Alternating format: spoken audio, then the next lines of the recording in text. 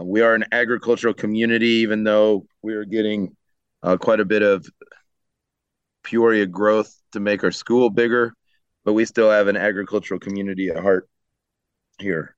There has not been an ag mechanics program really as long as I've known, but we've been doing a lot of agri-science stuff for at least the 31 years I've been here, plus the time that Dave Moore was here before me. What is the current membership of your FFA chapter?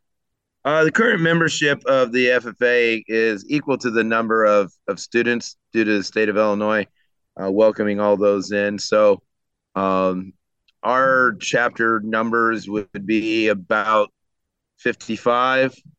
As far as true FFA members, we're closer to 20. As far as those that are interested in doing the FFA type activities.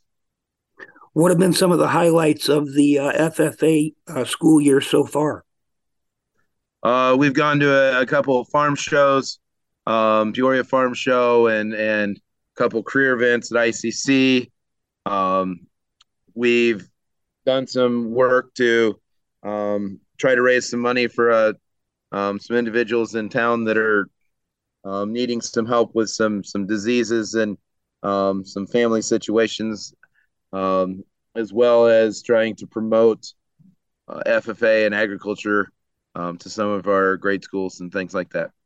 So, how many kids would you say have a true connection to agriculture? How many of them in your chapter are going home, if not to farms, at least to rural families where they have access to animals, and how many of them show animals? We don't have many that are showing animals. I got one or two that are interested in actually showing animals in the livestock. Yeah, and we've got some crops individuals that are raising some of that. But to be honest, Dunlap as a community is there's a love for agriculture in the community, but not as many of the kids are really on the going home to a farm every day. The agriculture has changed a little bit since 1988 when I graduated high school, and 92 when I started here. And FFA's adapted with it along the way as well, Yes, uh, it has. bringing in a lot more programs that are not directly related to agriculture, but tie into them indirectly. And right now, we're still post COVID. Last I heard, down by about 4 million workers in the U.S. What are some of the ways that FFA has evolved to direct programming and opportunities towards preparing your FFA members that maybe aren't going to college to enter the workforce? Well, the state of Illinois, with our leaders in FFA and our leaders in the Illinois School Board, have really built a curriculum that really focuses on career readiness.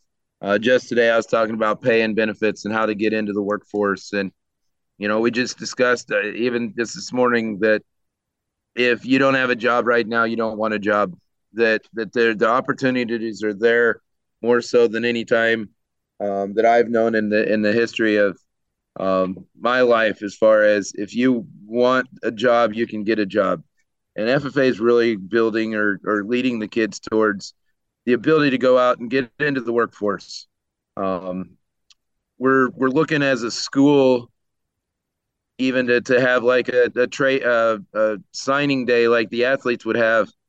Those kids that are going out on the workforce, that are signing a contract or signing up to work for somebody, to recognize that kid as opposed to just the kid that's maybe going off to 4-year school. Let's acknowledge those that are going into a trade school or is going right into to work. And I think FFA is really behind that movement as well. You alluded to last year's increase in the number of FFA students, referring to the $550,000 appropriation the Illinois General Assembly set aside to pay the fees of every Illinois high school agriculture student to automatically become FFA members. It seems to me now that FFA is more relevant to more people than ever. Would you agree with that statement?